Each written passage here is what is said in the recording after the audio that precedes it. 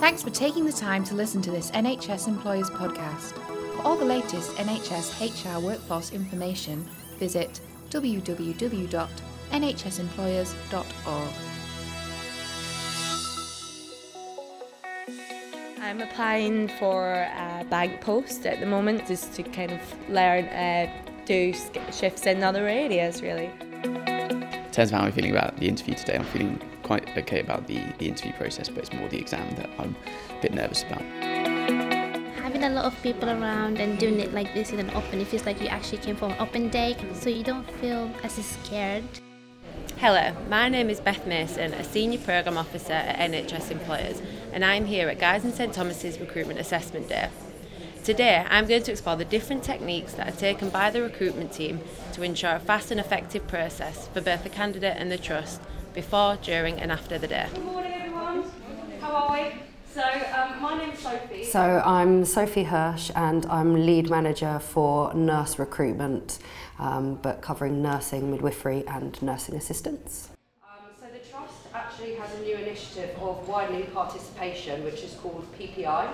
Not payment protection insurance, it's public and patient involvement. So at Guy's and St Thomas we run Band 5 assessment centres, so they're generic assessment centres.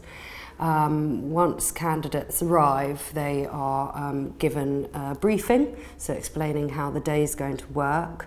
They're then generally split into two groups. One group will have their interview first, whilst the other group sit a situational judgment test.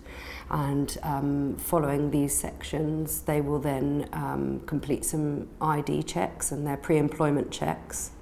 It really is a one-stop career shop. So that they're not coming backwards and forwards to complete various different bits of paperwork. They can do everything in one go. Rebecca Young.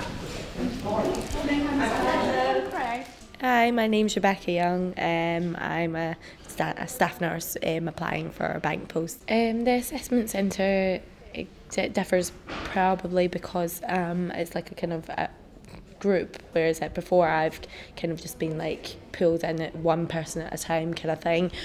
So it's quite nice just to have other people there just to talk to really chill you out a little bit. It's quite nice actually, I quite like it. One of the ways in which the Trust has helped speed the recruitment process up is by introducing something called killer questions, and this is done at the shortlisting stage.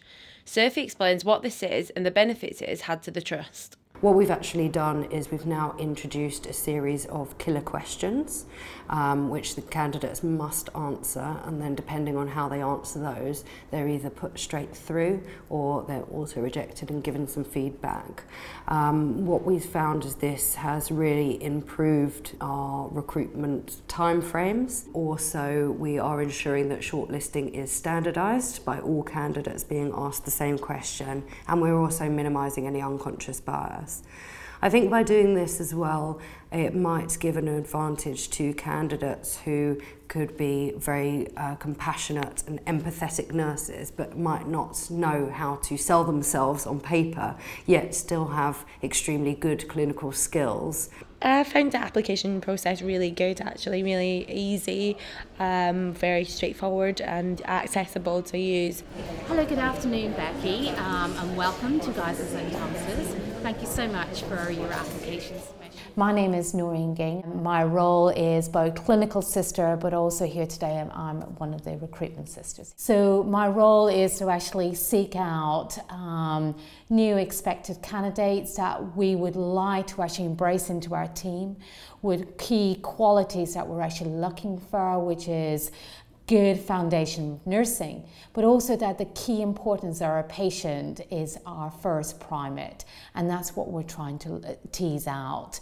The key benefits of recruiting to our department is getting the right candidate for the right job. We're quite blessed because I'm representing quite a vast area, because then I can actually say to them, this is what we've got on offer. What is it you're actually looking for? So I'm making sure that they'll actually fit into the right job. And I want the candidate to be happy. Here in the panel today, we've got Andrea Kelly, but also I've actually got Tom Kaufman, who's our patient governor representative. The Trust has recently incorporated public patient involvement representatives onto the interview panel, and Noreen, who is accompanied by patient representative Tom today, explains why this has helped her and other panellists make the correct decisions when appointing new nurses. Yes, it's okay, well and good actually having two nurses on the panel, but having a patient representative focus is quite important because we're going to be patients at some stage in our lives, and therefore him having a more mature experience and background and bringing that in from the different perspective, both from patient but also from the general public sector, is quite important because we need to get our candidates right. We need to ensure that the candidates we're getting will be able to actually give the best care and quality to our patient, which is our prime reason why we're actually here. Lynn Fraser, another public patient representative, got involved with this role through her voluntary work at the Trust. She explains what she brings to the panel and why it is important to have the patient voice heard. I think that my representation on the panel helps in the interview process in that it's useful to both the candidates and the other members of the panel who can at times sit back when I'm asking questions and actually study the candidate better. Basically, it comes down to the question for me of whether I would like this person to be my nurse. And obviously, the nurses or the medical staff deal with the other aspects, and I deal with more of the personal aspects. I find that quite important. You could have a really highly qualified nurse who isn't easy to get on with. At the Assessment Centre days, the Trust has adopted a collaborative approach, which has helped the day run smoothly. Different departments work together to interview the candidates, and this gives them the opportunity to explore other areas they may not have considered. So at Guy's and St Thomas's, we take a collaborative approach to all of our recruitment, and particularly at the assessment centres. So it would be our nursing workforce team, which sits in the Chief Nurse's office, which is our team, work very closely with the recruitment team, which is based over on our Guy's site. This works really well because we can ensure that not only are we informing candidates of the development pathways and potential opportunities within the Trust, but we can ensure that the process is very slick and that they're also given all of the information about their induction and what will happen post-interview. In respect of retaining staff, we actually do the internal transfer process. So the candidates within the Trust, if they want to transition from a ward department to IT or HDUs, they need to seek support from the ward manager and also head of nursing, and not going through an interview process again because they've already been interviewed for the Trust. I'm just wondering what's going on with Harold. So he's due to go down for a CT. Now they've called up, so we're just waiting on them to come in. Yeah, on the time. So Marie Kamara is one of the rotational nurses that has benefited from this collaborative work between departments. She currently works on the cardiac unit, an area which she hadn't considered prior to the assessment centre day she attended last September. Cardiology, that wasn't really on my radar, but I'm so glad I've had it because it's been such a good placement. And next in April, I'm going to urology. Also, that wasn't really up there on my list of places to go. But I'm quite open to it as well because this has been great. Any DM? No DMs on my side. I'll double check. I felt the recruitment process here as a whole compared to the other trusts was really straightforward. From when I applied to then getting a reply back with an actual date for my interview and the assessment centre, there wasn't much time in between all of that. But getting an answer so quickly was really helpful because I had other positions that I'd applied for and I'd gotten a yes back from. So yeah, getting that information so quickly gave me time to then think and consider what area I really wanted to do. Okay, so well done everybody for doing the interview. That's the hard bit over. So what we've got here is we've got a situational judgment test.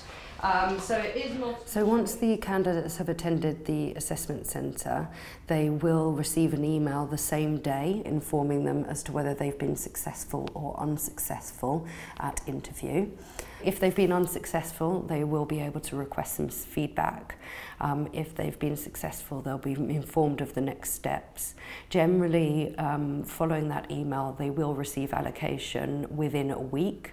Following on from that, we would then request their references and also run a DBS check if necessary, if they don't already have an enhanced DBS.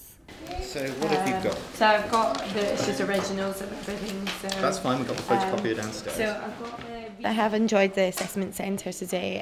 It's been quite straightforward and easy, quick, and everybody's been very friendly.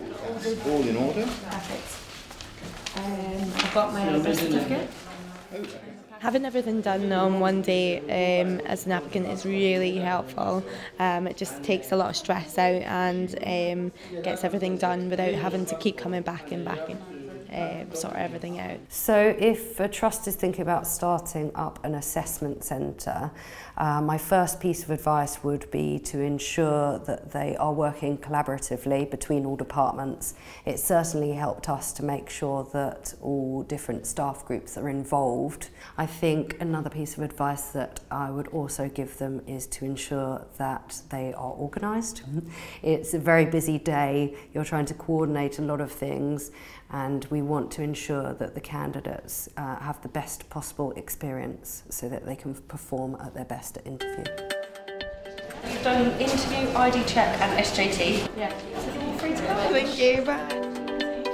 Guys in St Thomas have put together a great recruitment experience for prospective staff by introducing killer questions, developing a collaborative approach and placing public patient representatives on the panels.